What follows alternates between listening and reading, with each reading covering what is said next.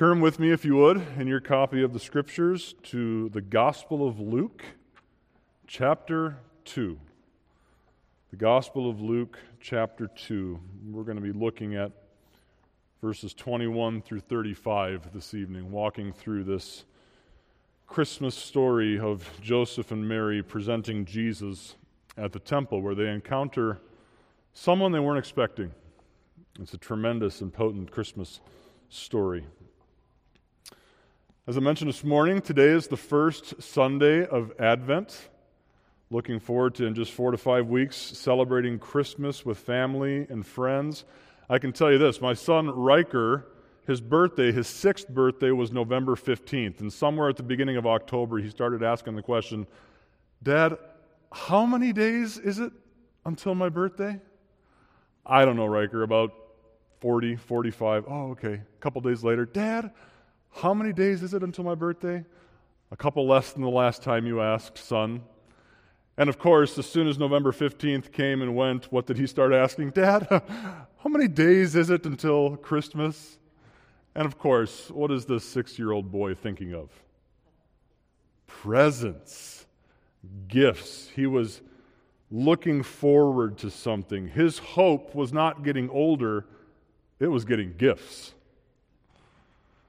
But as we get older, the joy of Christmas turns from gifts, I think, really to the relationships and the family that the Lord has blessed us with. Or even some simpler things, the gift of time off.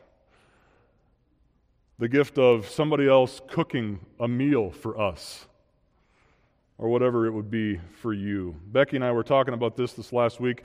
It is a tremendous gift to still have both sets of our parents be alive and to be grandparents to our children and to be in the same state. But that's also a lot of traveling and a lot of work and a lot of not restful time during the holidays. There's so many things for us to do, and the older I get, do you really know what I look forward to the most? What my Christmas consolation is? You can say it. Say it. What is it? It's eggnog. Absolutely right, Pastor Jeremy. No, it's staying at home where I can drink the eggnog. Staying at home, sleeping in, playing games with the kids, reading by our fake fire, just being at home. And really, I think we all long for this. After a long and difficult year, we just want to rest in the place where we find the most comfort and consolation. And maybe that's not home for you, but everybody has a hope somewhere that they long for. None of us are different from anybody else. Each of us have something that we are going to turn to this holiday season and make it our hope. 2 millennia ago, we read a story of a man named Simeon. And the Bible says that he was waiting for something. He was waiting for hope. He was waiting for, as our text says, verse 25, for the consolation of Israel. And he had great hope because his hope was founded upon what God had told him would come to pass. Simeon's story is not long and not much is said about him, but what is said is meaningful. And I want us to see just 3 simple observations tonight from this text that will show us that Jesus is our hope for the holidays. Jesus is our Christmas consolation, our hope for the holidays. But before we dive into the text, let's read it together, and then we'll unfold the story. I'll be reading from the New American Standard version of the Bible, starting in Luke chapter 2, verse 21, where Luke, who is writing to Theophilus, records this. And when 8 days had passed before his circumcision, his name was then called Jesus, the name given by the angel before he was conceived in the womb. And when the days for their purification according to the law of Moses were completed, they brought him up to Jerusalem to present him to the Lord. As it is written in the law of the Lord, every firstborn male that opens the womb shall be called holy to the Lord.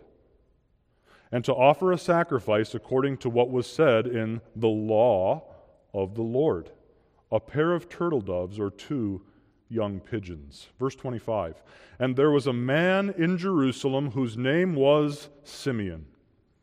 And this man was righteous and devout, looking for the consolation of Israel.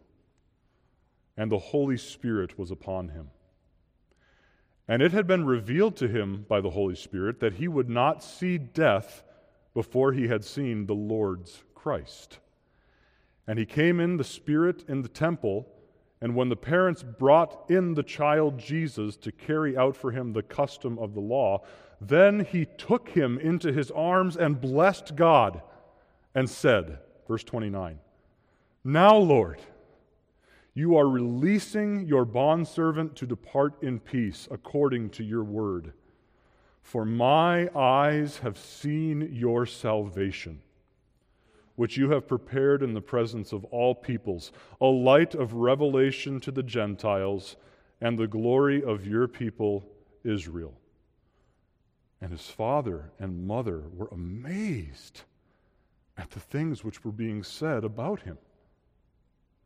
And Simeon blessed them and said to Mary his mother, behold, this child is appointed for the fall and rise of many in Israel, and for a sign to be opposed, and a sword will pierce even your own soul, to the end that thoughts from many hearts may be revealed. Father, we ask you this evening to reveal our hearts.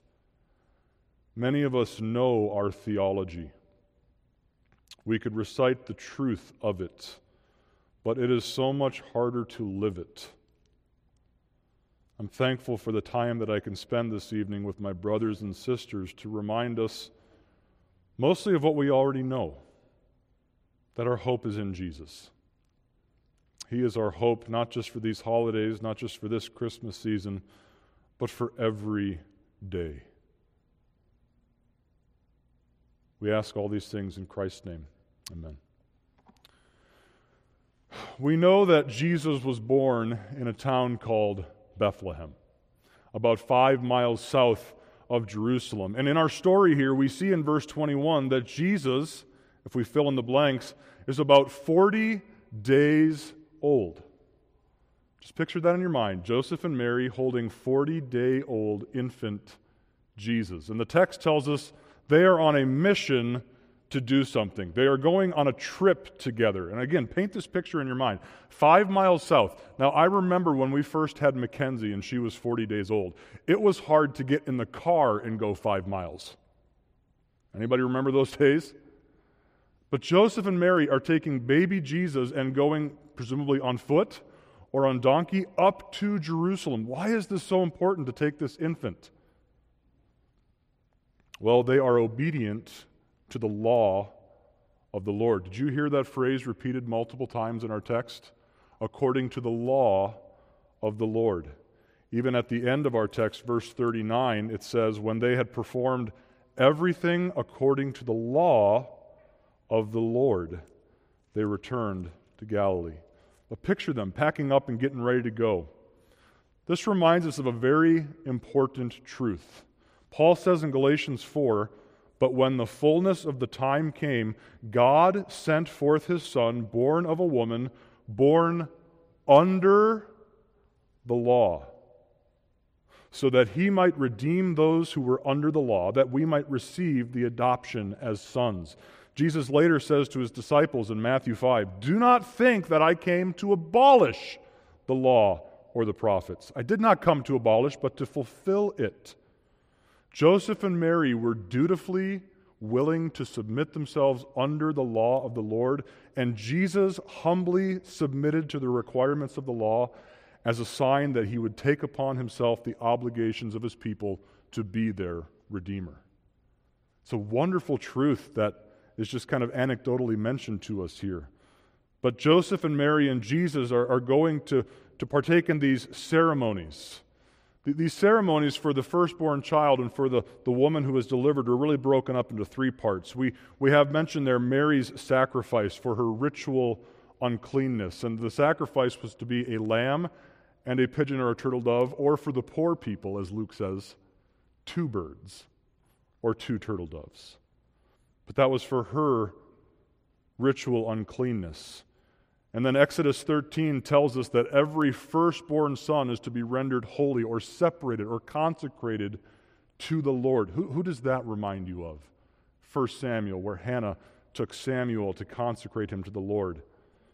Would have been another part of the ceremony. And then there's a third part of the ceremony, which they did with the firstborn, because not every firstborn son ended up serving in the temple.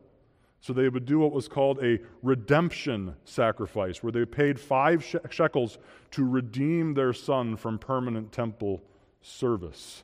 That's what Joseph and Mary were going to do that day. And I just want you to picture them walking into the temple area, into the common area, or to the court of women. I'm sure everyone ignored them. Well, they're just carrying a couple birds. They're poor. They're insignificant. Just another firstborn son. And then they meet someone they were not expecting to meet. And Simeon was waiting for them, waiting for someone, waiting for something. I wonder what he thought they would look like. I wonder how the Spirit told him it was them. But again, in verse 25, Simeon was waiting for the consolation, the hope of Israel.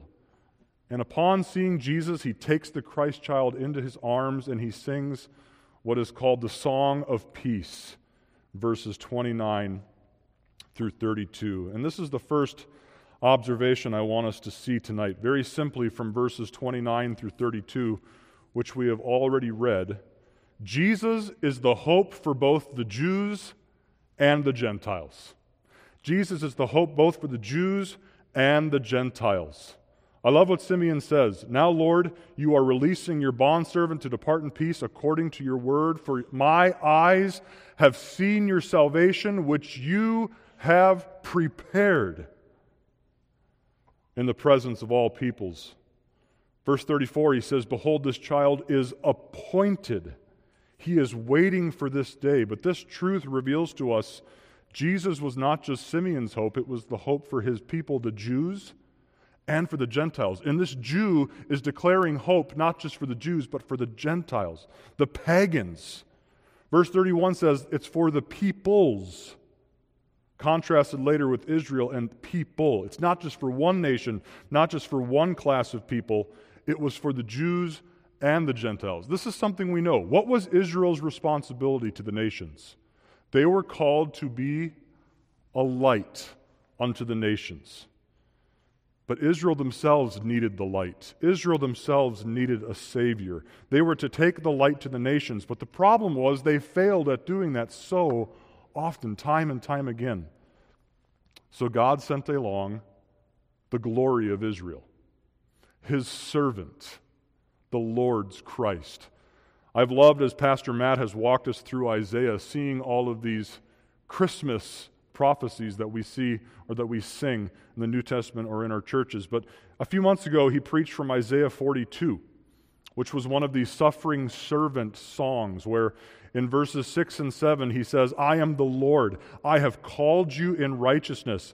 I will also hold you by the hand and watch over you, and I will appoint you, the servant, as a covenant to the people, as a light to the nations, to open blind eyes, to bring out prisoners from the dungeon and those who dwell in darkness from the prison. Later on, in another suffering servant passage in Isaiah 49, he says, it is too small a thing that you should be my servant, to raise up the tribes of Jacob and to restore the preserved ones of Israel. I will also make you a light to the nations, so that my salvation may reach to the end of the earth. Israel failed to see the light.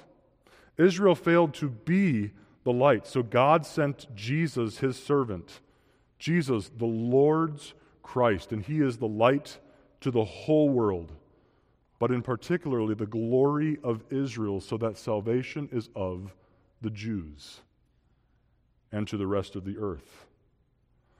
But as we saw in verses 34 and 35, Simeon alludes to not everyone would accept this Messiah.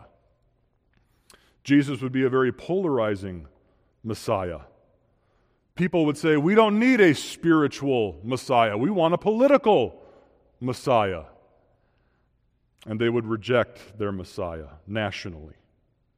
And Paul explains in Romans 11 that God uses in his sovereignty Israel's rejection of Christ to open the door of salvation to me and to any of you fellow Gentiles, until the time of the Gentiles are fulfilled, when he goes on to say in Romans 11, when all Israel nationally will be saved in God's sovereign plan. Thus, Jesus is the light, the glory of his people Israel, and revelation to the Gentiles. I wonder what a Jew would have thought if they had heard Simeon prophesy this in the temple that day. Really, Simeon? To the Gentiles? Christ's coming fulfilled many of God's promises to bring the Savior through the nation of Israel to be the light of the world. This is a simple truth, but Simeon tells us Jesus is the hope of both the Jews, Simeon, Joseph, Mary, but the Gentiles. Secondly, Jesus is the hope of Simeon. And I've put a lot of sanctified speculation in my mind of what it was like for Simeon that day. But back in verses 25 through 28, we see that Simeon was waiting for something. We're all waiting for something. But Simeon was waiting for the Messiah. Now, the text implies that Simeon was old, and I'm guessing most of us assume Simeon was old. But does the text ever say that he was old? Not specifically. But you look at verse 29 and that adverb, now your servant can depart in peace. And it seems to, I think it's safe to infer that Simeon has been waiting a while, and he is ready to depart in peace. But the Holy Spirit, it tells us, reveals to him a promise that he would not die until he sees the Lord's Christ. I have always assumed that Simeon was a priest. Anybody else assume that with me? Because I think we see him in the temple, but the text doesn't actually say he was a priest. But he goes into the temple. He may have just been a normal man with a normal job. But the text says he was devout. He was righteous. He was pious. He was a godly man with a godly reputation. And he maintained a godly life while he was waiting to see his hope. Think of Simeon waiting for his hope. Now, I understand I will get ridiculed for this, but I myself am starting to feel old. Yeah, I hear the chuckles. I will be 40 next year. When I work out, which is much less often than it used to be, I really feel it the next several days. When I bend over and stand up too quickly, my back doesn't always agree with me. And as I get older, do you know what happens to me? I get grumpy, and I wish that I felt better. I'm picturing Simeon as an old man who would have known what it was like to ache. And you think about that Simeon was promised, you will not see death until you see the Lord's Christ. Picture Simeon waking up one morning. Oh, man, Lord, is today the day? My knees hurt. My eyes are growing dim. Simeon knew what it was like to have turmoil. Simeon did not live in a politically stable environment. He lived with the Zealots. He lived with Roman occupation. He lived with the influence of and the invasion of Grecian culture. He lived under Herod the Great, which would not have been great. We think we live in a difficult time. It was nothing like Simeon's. But what got Simeon out of bed every morning to live this righteous and devout life? He was waiting for the consolation of Israel. And this is really what I'm getting at. Simeon was anchored to the bedrock of God's promise to him. Luke says that he's waiting for the consolation of Israel, the Lord's Christ, which I believe is taken from Isaiah 40, verse 1, where the prophet says, "Comfort, O comfort, give consolation to my people. And the Spirit had revealed to Simeon in the temple that day, the baby in Mary's arms was the Lord's Christ, the consolation of Israel, the consolation that he was waiting for. This was Simeon's object of hope in the flesh. This is what Simeon has been waiting for. If you dig down deep enough into the depths of your own heart, I'm guessing that any of your desire for comfort or for hope or for peace, for consolation, is connected to some distress that you are going through, or maybe some sinful issue, sinful struggle that is going on in your life. And when we see that distress, when we feel that distress, we have to be honest with ourselves and ask the question, where is my pain pushing me? Where does your pain push you? Where does your pain cause you to go? Is it alcohol? Is it drugs? Is it your bed? Does it cause you to isolate yourself from others or push other people away? Because after all, they're the problem, not me. Does it cause you to quit, to change your friends, your church, your job, your spouse, or anything else because, again, you're convinced it's not me, it's them? Does it drive you to despair and depression? Does it drive you to food? Does it drive you to entertainment, to pleasure, or fill in the blank? In other words, what is the object of your hope in times of pain and distress? Simeon teaches us a very simple lesson. His hope is placed completely on God.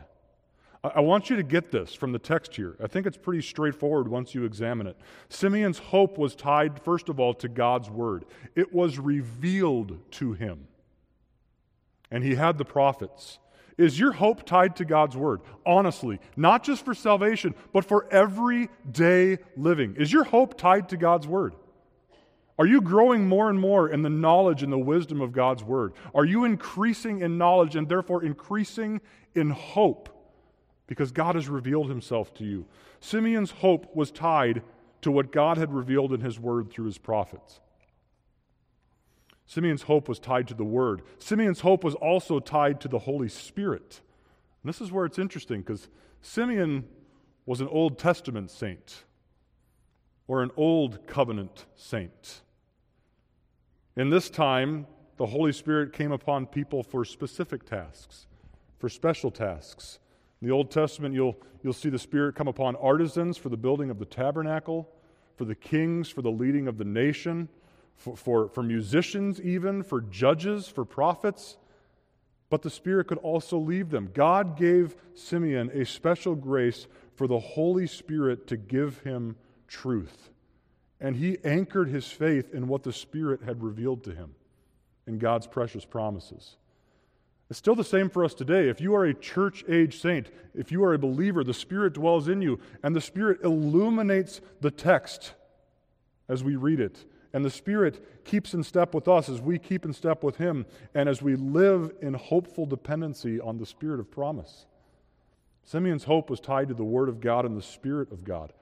Honestly, is your hope today anchored to the Word of God and dependent upon the power of God's Spirit to help you live? Simeon's hope was also tied to his worship of God. What did Simeon do when he saw God keep His word? Look at the text. What did Simeon do? I love how it just simply says, then, verse 28, he took Jesus into his arms and he blessed God. He eulogized God. He spoke well of the God who made the promise and kept His promise. He worshiped God. And his hope was alive because of it. Is your hope anchored, Christian, in the cycle of revelation, illumination, faithfulness of God, keeping His promises, and worship, does that describe your life?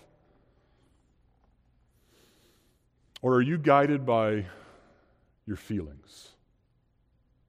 Which is very easy to do. I do that as well. Are you guided by the spirit of this age, or philosophy, or materialism, or humanism, while you're waiting for God to fulfill His promise?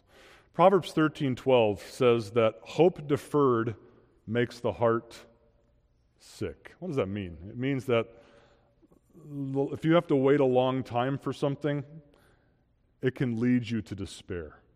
Are you despairing right now while you wait for God? Or are you anchored to God's Word? Are you anchored to the Spirit who illumines His Word? Is God your hope when earthly hope fails? We all experience the highs and lows of Christmas, the highs and lows of all of our stuff. We've all experienced placing all of our hope and trust in the stuff that we're receiving, only to have it let us down. And anybody been there? We all know we're supposed to hope in God while we're waiting and watching for Him. But what does that look like for your life this Christmas? Make a plan. What does that look like for you who may be despairing? Well, can I encourage you, just as Pastor Jeremy encouraged you this morning, don't rush home tonight. Don't rush home to the TV, the game, the movie, the show, the social media, the video games, whatever it might be. Spend some time with other people who believe what you believe and reassure each other with the promises of God.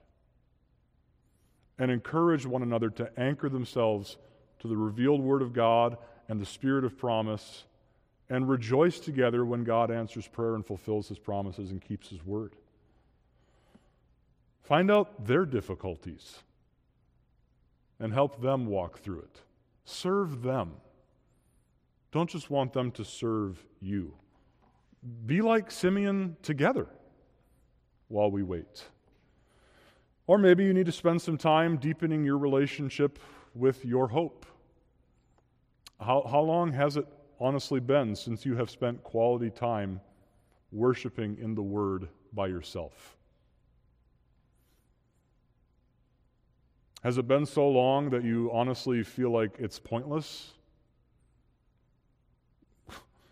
I'm just a hypocrite. I'm just going to go back in once and then I'll go back in another month or two, and what's the point?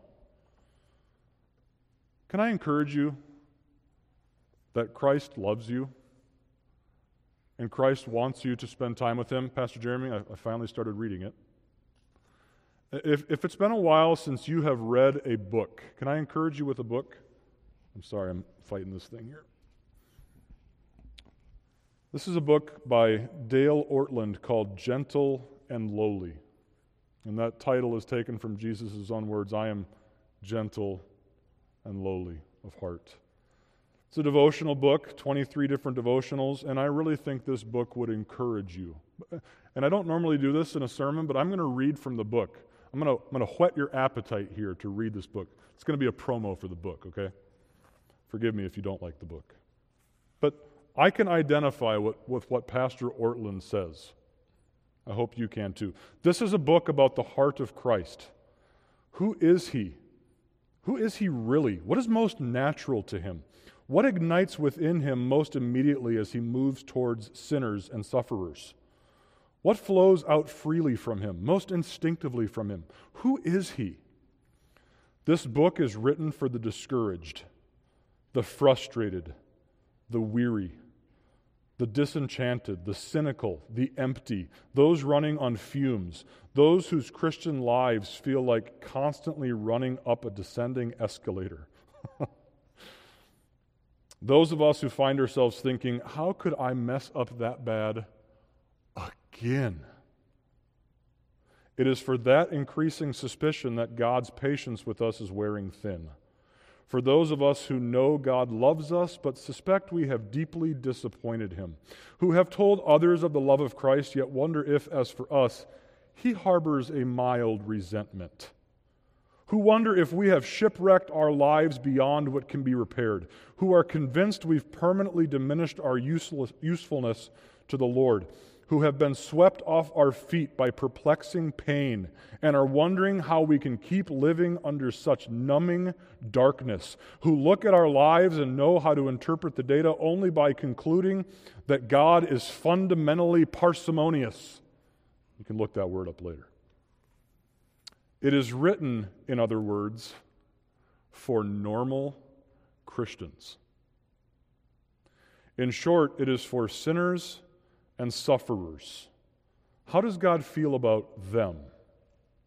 The gospel offers us not only legal exoneration, inviolably precious truth, it also sweeps us into Christ's very heart. You might know that Christ died and rose again on your behalf to rinse you clean of all your sin, but do you know His deepest heart for you? Do you live with an awareness not only of His atoning work for your sinfulness, but also for His longing heart for you amid your sinfulness? It is one thing to know the doctrine of the incarnation and atonement and 100 other vital doctrines. It is another, more searching matter to know Christ's heart for you. This book's been an encouragement to me, and it walks through different passages in the Scripture regarding the character of Christ. But just put some time in to pursuing Christ. Let Him refresh you. Let Him be your hope for every day. Maybe you need to reconnect with your family. I would encourage you this Christmas season, if you're not in the habit of doing family worship or family devotions, and I completely get it. The struggle is real, being consistent with it. But Advent is a great time to begin that again. Even if you don't have kids, just with your spouse.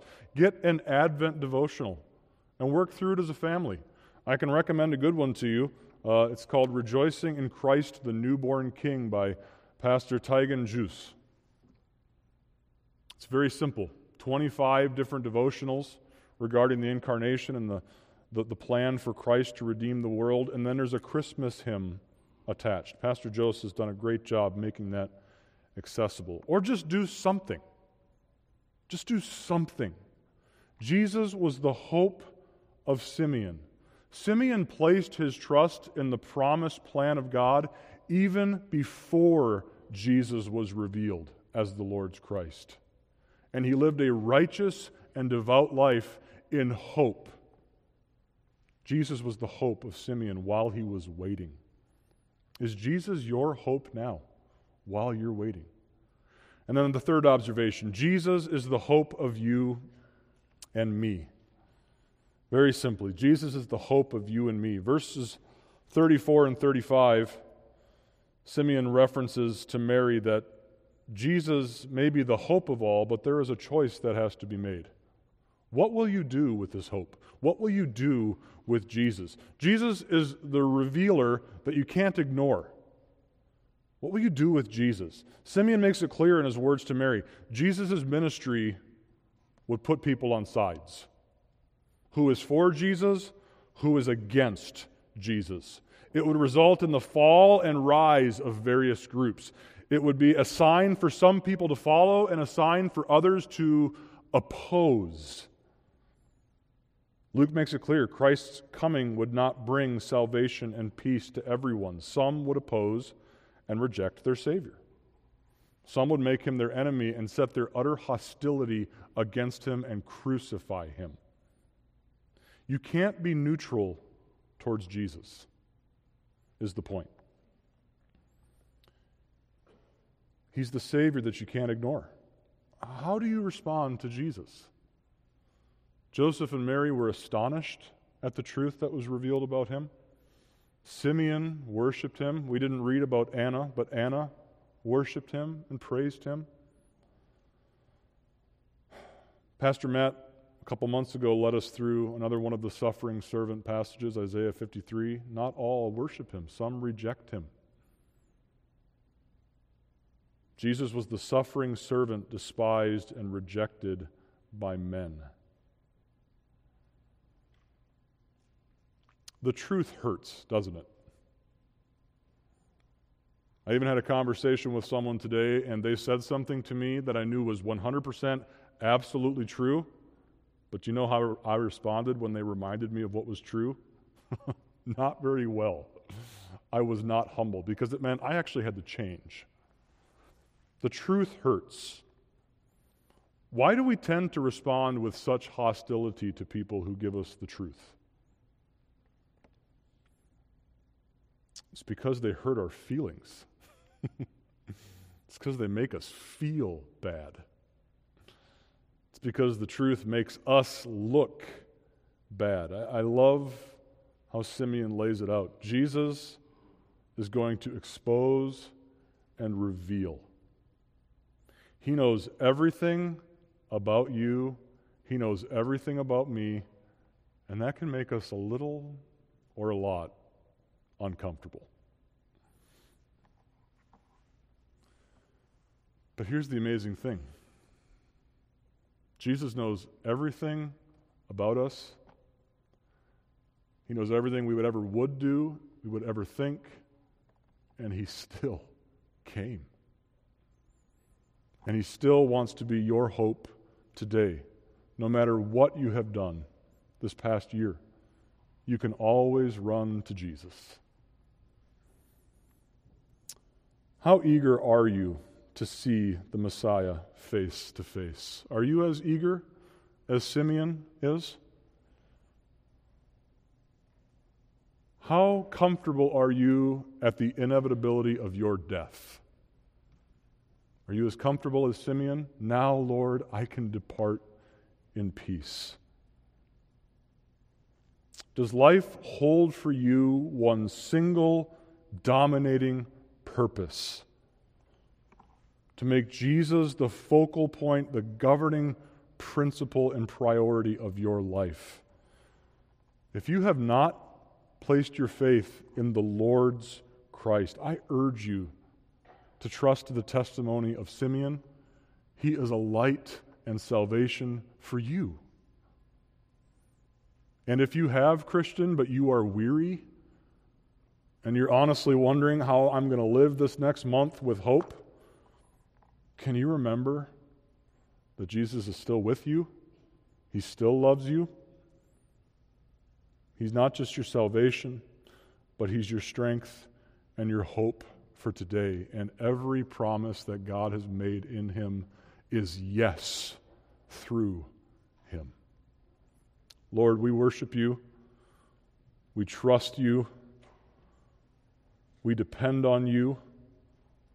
We rejoice in Christ who has come to save us.